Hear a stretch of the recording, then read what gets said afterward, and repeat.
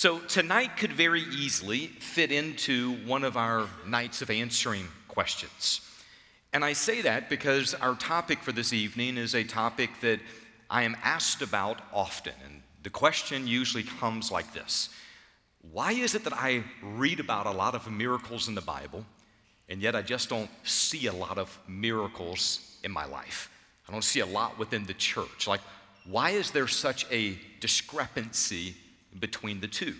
So tonight, I am kind of hitting a pause button before we go back into our study of the book of Ephesians. And I just want to give one entire night to this. I want us to discuss what the Bible has to say about miracles, understanding it from a biblical perspective, and also being able to understand it from a practical, living in the 21st century perspective. So I'm going to read a couple of passages, and as I do, I want you to pay close attention to the word miracles, and I want you to also see what it has to say about it. So here's some verses. Acts chapter 8, verse 13 says, "Even Simon himself believed, as he observed signs and great miracles taking place. He was constantly amazed." Acts chapter 19, verse 11. "God was performing extraordinary miracles by the hands of Paul." 2 Corinthians chapter 12, verse 12. "The signs of a true apostle were performed among you with all perseverance by signs and wonders and miracles." In fact, that word, miracles or signs or wonders, is found 66 times within your Bible. And that does not include every time that the miraculous is performed, and the text does not specifically say that was miraculous. There's around 120 specific miracles that you find mentioned within the Bible, and there's at least 37 of those that were performed by Jesus himself. Now, if you're wondering about what some of those might be, here's your quick refresher. He turned water to wine, healed the sick, raised the dead, walked on water, calmed storms. He healed a man's withered hand. He gave sight to the blind. He put a man's ear back on after it had been cut off. That's a fun miracle. Oh, no, by the way, he rose from the dead. Okay, let's make sure we put that one in this list. So Jesus did the miraculous, but if it was only Jesus doing the miraculous in the Bible, you could say, well, that should happen. Jesus is God. Of course, Jesus is going to do the miraculous, but it didn't stop with Jesus. It says in Luke chapter 9 that Jesus sends out the 12 disciples with power and authority over demons, the ability to heal diseases, and the challenge to proclaim the kingdom of God. And they did it. And then it tells us in Luke chapter 10 that Jesus sent out 70 to proclaim the kingdom and heal the sick. And when they came back, it says that they had joy, saying, "Lord, even the demons are subject to us in your name." By the time we make our way into the book of Acts, miraculous things, miracles, signs, and wonders, it almost seems second nature. It's like chapter after chapter through the Word of God, we are face to face with God doing miraculous things. Demons are cast out and prison doors have been opened up. Healings take place. People are teleported. I don't know what the real term is. That's my Star Trek terminology. All I know is they were in one place and they showed up in another one and they did not walk from point A to point B. Whatever you want to call that, I'm going to call it they were teleported. So we find that in Scripture. We find days when thousands of people respond to the gospel message at the same time. We find the gospel transforming cities. We see vision becoming reality. There is so much God activity that you find within the Bible that you almost think to yourself, that's exactly what the Christian life is supposed to look like. Pause. Move forward 2,000 years. Ask the average churchgoer, what happened this morning at church? Well, I got a bulletin when I walked in, and we sang some songs, and we heard a message, and we went home. Oh, and we had donuts. We had donuts and coffee. Did God do something miraculous? You better believe it. When I got to church, I didn't want to have to walk from the far side of the parking lots, and there was this place that was right up in the front. Like it was a miracle. I say that somewhat facetiously somewhat seriously. When you look between the stories and what we find within the Word of God, and then you look at how believers operate today, there's definitely a huge disparity between the two. So what happened? Did the church change? Have we gotten so far away from God's design that He just doesn't do the miraculous as maybe He once did? Has the power of God in any way diminished? Is God different? Should we still pray for divine healings and for families to be transformed by the gospel and for God to change cities? Should we do that? Or does that mean we're just chasing after an experience instead of chasing after God? There's questions that we come with. So as I've already said, I've gotten a significant amount of people who have asked me the question, like, Paul, why is there such a difference between what we read in the scriptures and what we experience every day? So I just wanted there to be a night that we talk about the place of miracles. That is both within the Word of God as well as within our lives currently. We're going to answer some questions. What is a miracle? What was the purpose of biblical miracles? We need to understand that before we talk further. And then also, are miracles still happening today? The answers for every piece of that is found right there in the Word of God. I invite you to go with me in your Bibles tonight to the book of Acts, chapter number 19. The book of Acts, chapter number 19. We're going to be in verses 11 through 20. And what I want you to do is just kind of hold your place in that text, and we're going to have a word of prayer, and then we're going to read a section and explain a section, read a section and explain a section. We're just going to kind of work our way through the text like that. So let's have a word of prayer and get into this incredible, interesting, amazing text. Okay, Heavenly Father, we ask right now, Lord, would you speak clearly to us through your word? Help us to know you. God, may we see from the word exactly what you say and also understand what it looks like today to live with your Spirit guiding and working in our lives. In Jesus' name, amen. Look at what it says in verse number 11 of Acts chapter 19. God was performing extraordinary miracles by the hands of Paul. Extraordinary miracles. The phrase extraordinary miracles almost seems like overkill. The term miracles itself would tell you it should be extraordinary. It's kind of like saying that's a hot fire or that's a big giant. Like the words are already kind of there within the description itself.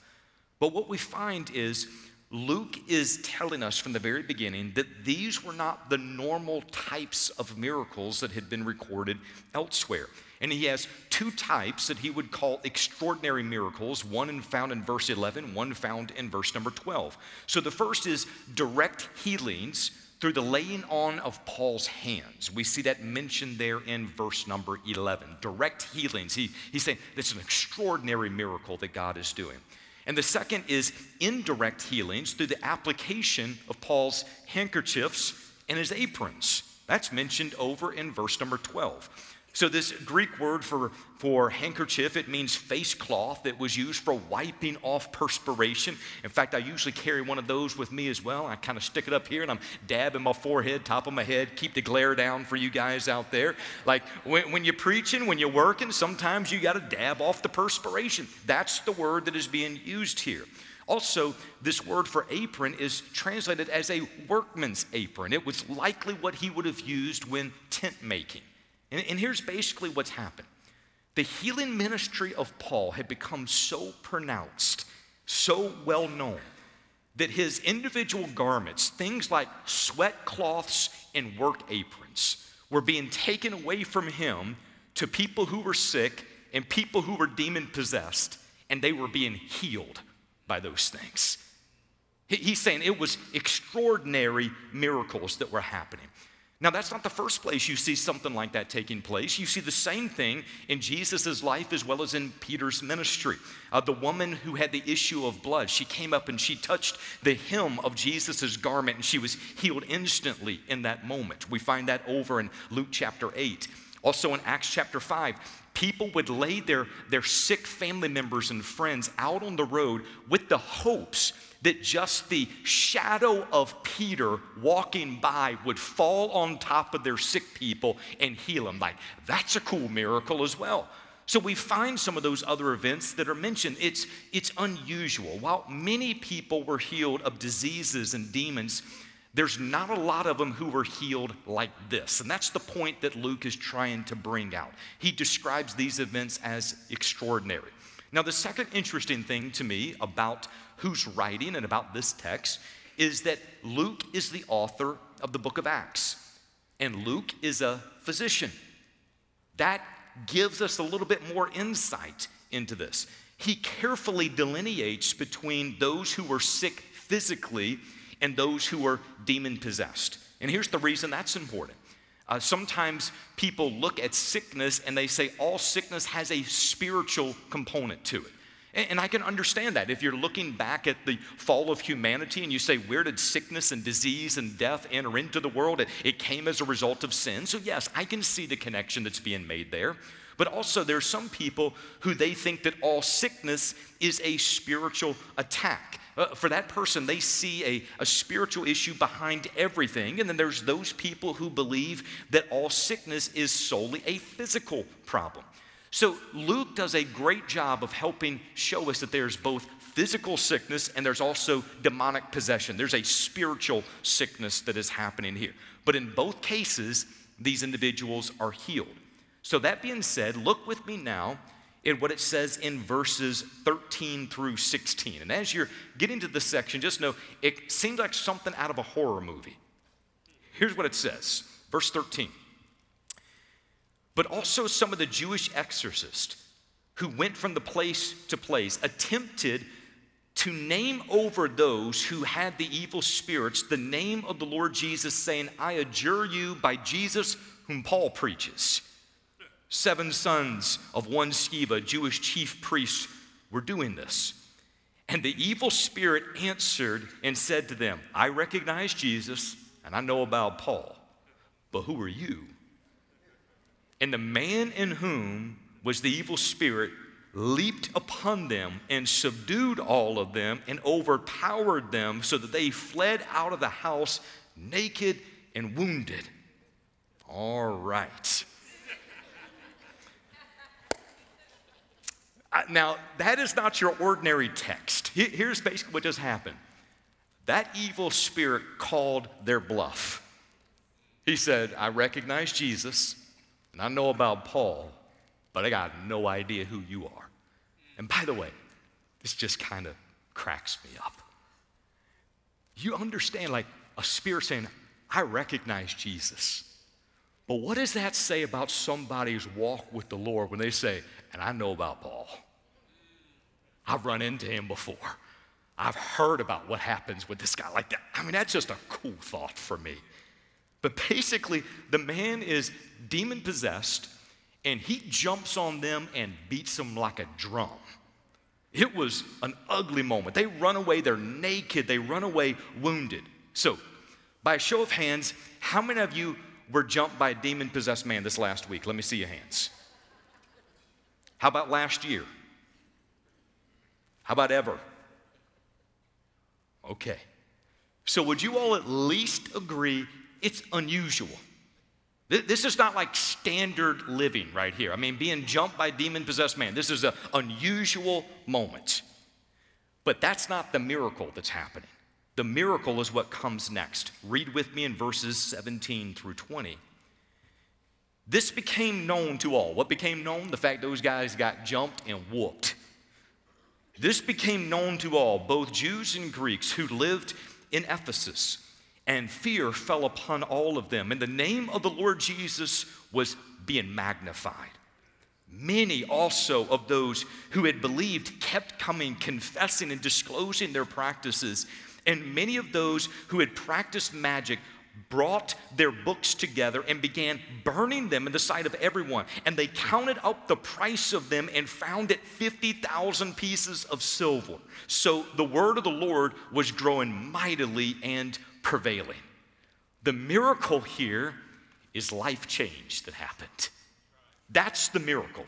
People are getting right with God. It says they kept confessing their sins and disclosing their practices, and they started burning their magic books, which had a significant monetary value. It tells you it was worth 50,000 pieces of silver. That is the equivalent of 50,000 days of labor for the average person. Working 6 days a week, that's over 160 years of work that went up in smoke in this moment. It says the name of Jesus was being magnified. What that means is his name was being enlarged. It was being made bigger. It went further. It stood out more. And then in verse 20 it says the word of the Lord was growing mightily and prevailing. So why did 7 guys getting whooped by a demon-possessed man, why did it create that kind of a stir? Well, here's a little bit of the back information that will help. They recognized the superiority of Christ over the demonic realm. There's a very distinct pecking order that you would find between demons and gods within all of your scriptural references. Even for that matter, if you just look in myths and legends of humanity, there's this pecking order. And basically what the pecking order is comes down to this: my God can beat up your God. That's the pecking order. The issue is who has more power, who is more dominant, who is going to win. And in fact, that same pecking order is alive and well today. In fact, all throughout Africa, as you talk to missionaries and those who are working and planting churches, that is a culture many times that there are witch doctors all around the area, and those witch doctors have unbelievable power and control over not only different physical things, but also over the minds of people. And one of the biggest issues that comes with the gospel is people are wondering, is Jesus more powerful than that guy? Because they say, that guy healed my child when my child was sick. So their question becomes, is there more power? So the issue is sometimes when the gospel is being presented in those moments, you have to show that God is the most powerful. God is dominant. God is ruler. God is sovereign. He has all control over everything. There's a pecking order that is involved in this. So if you'll remember, all the way back in the Old Testament, whenever Jesus sent the 10 plagues against Egypt as he was bringing his people out, I don't know if you all knew this or not, but those 10 plagues targeted 10 specific Egyptian gods. Here's what God was doing.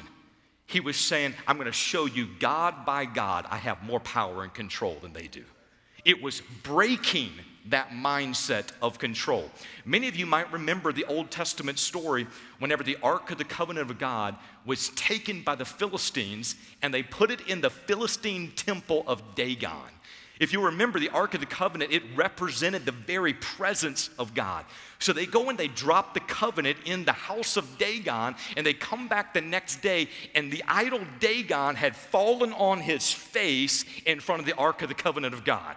They thought it was a fluke. They set him back up. They come back in the next day, and that thing's back on its face. The face has broken off. The palms of the hands are gone. It's almost like God's saying, his name might be on the front door, but I'm still ruler over everything.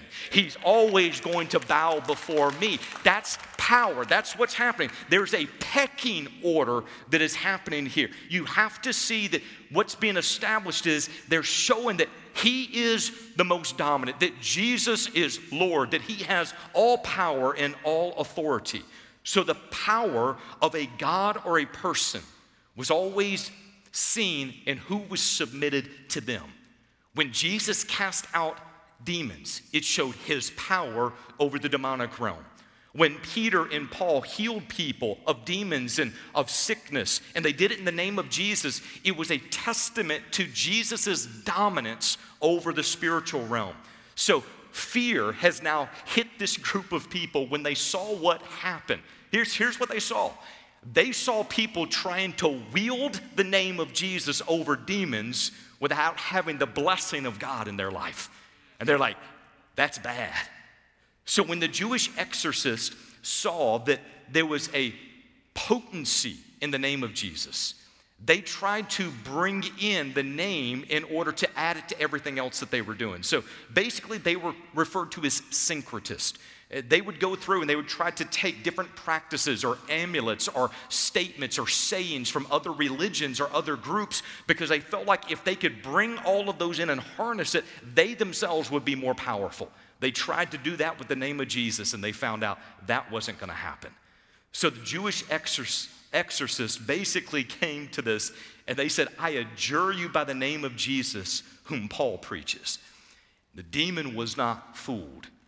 He knew those guys did not possess the power of God. And speaking to them through his human victim, the evil spirit said, I recognize Jesus, and I know about Paul, but who are you? He challenged their authority. Pause. I wasn't going to share this story, but sometimes thoughts come to mind. One of the guys I had an opportunity to meet with and spend time with whenever God first called me to vocational ministry, October the 29th, 1995. He was a missionary down throughout the Caribbean. And he said that he walked into this hut. It was a hut with a man who was said to be demon-possessed. And he walked in because there was a number of priests who were coming in that were going to try to do an exorcism and get the demons out of this man. And he went in with this group into this hut, and he said, when we walked in, the man was levitating about 1.5 feet off the ground. His eyes glowed. And he said the priest came in, and they just started saying this and that, and all of a sudden, the man's eyes got big, and he says, you don't have the authority to tell me to leave. Listen, here it is. There is spiritual stuff that happens. But if you try to mess with things, if you try to challenge the demonic realm, and you are not walking in the fullness of the Holy Spirit, indwelt by the sovereign God, asking that Christ alone to be the one to do the work, you could find yourself in a serious, difficult situation. Those things are still happening to this very day. So here's what takes place after this. The demon challenged their authority. And when that happened, and he jumps on top of those guys and whoops them, you find that the people started confessing sin. They started burning their books. They're essentially saying, we're out. We're done.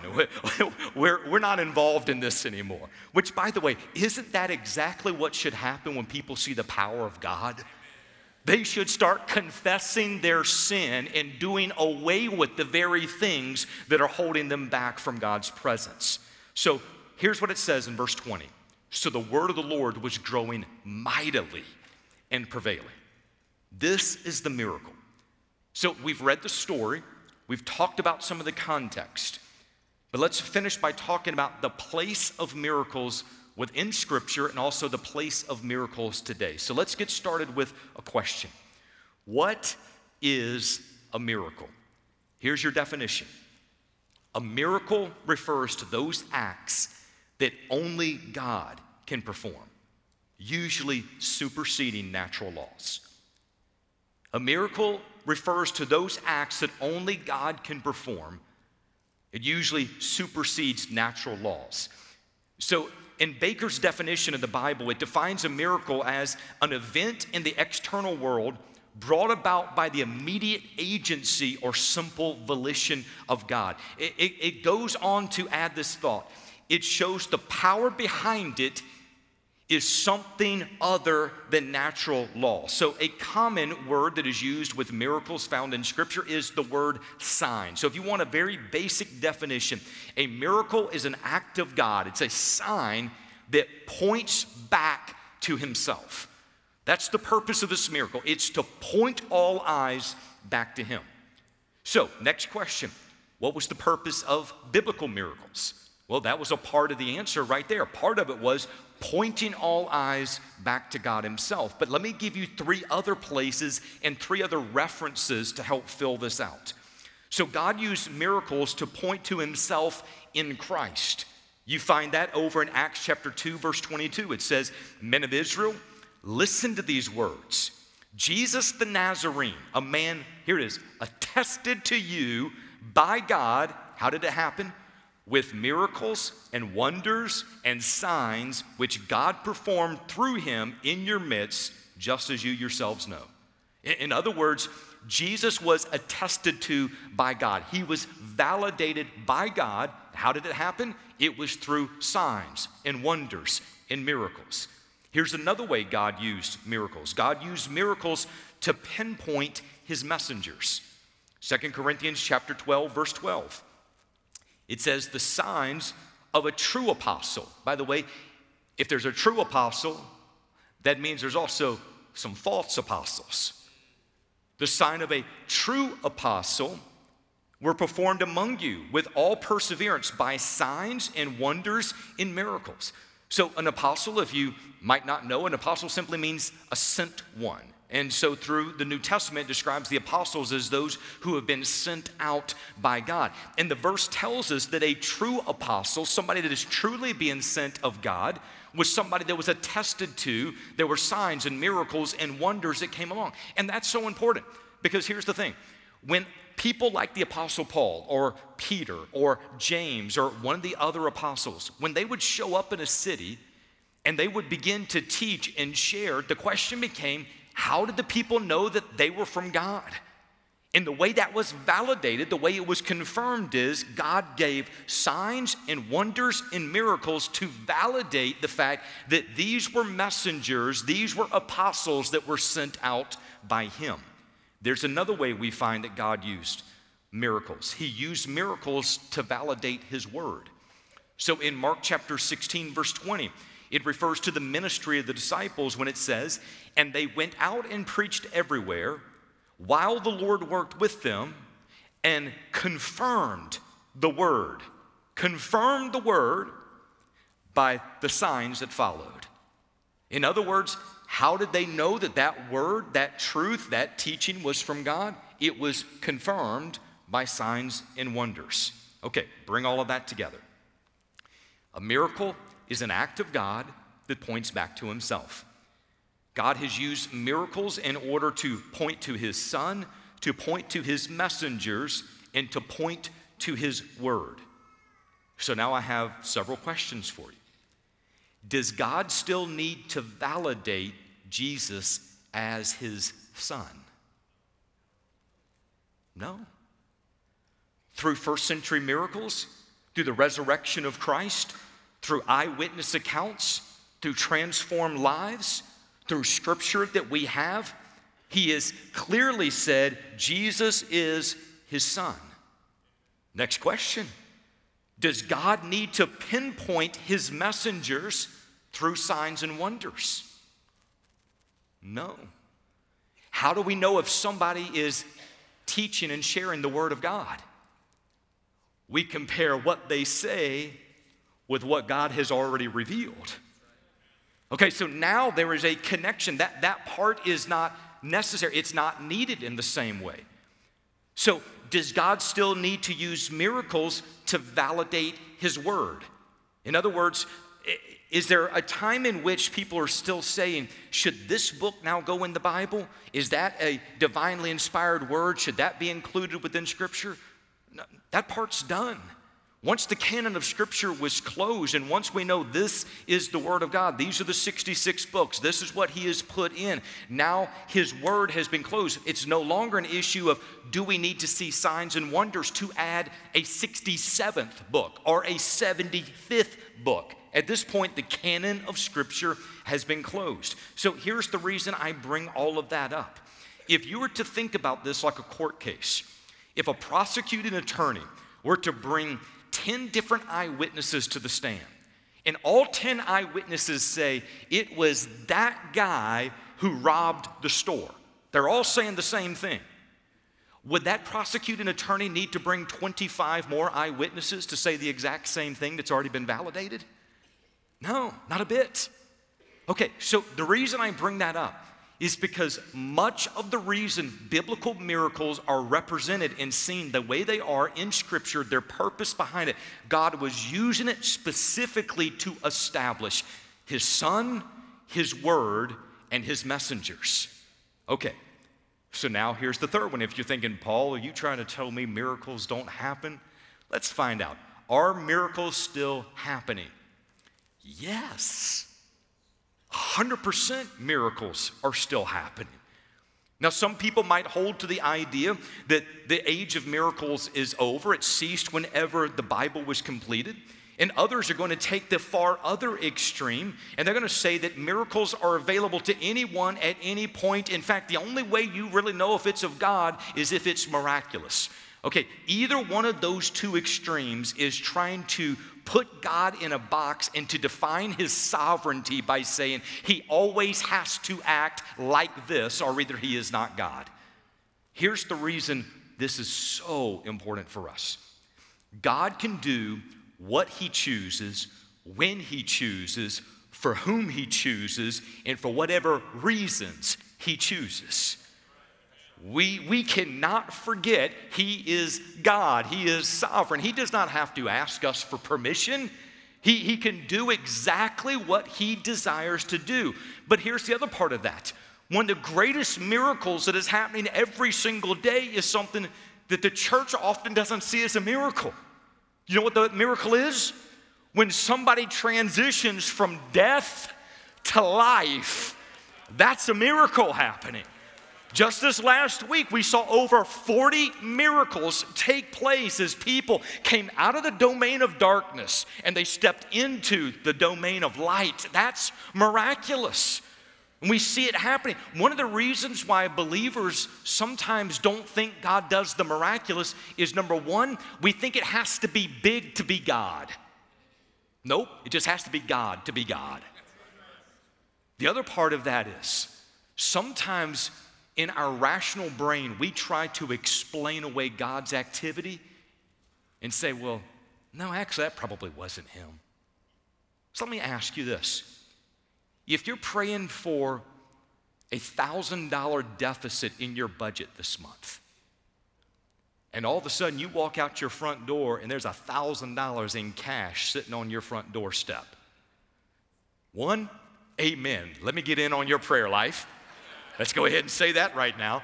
But you might look at that and say, that's miraculous. But if you're praying and saying, God, I got a $1,000 deficit, and God gives you an opportunity to work overtime in order to fill that $1,000 deficit, is that any less the hand of God? See, that's the thing. We try to explain those pieces away and like, well, no, I had to work for that. Well, you wouldn't have been able to work for it had he not opened that up. I mean, it's like we try to explain away God's activity so much. So God can do exactly what he desires to do. So go back to our basic definition. A miracle is an act of God that points back to himself. And we still see that happen all the time.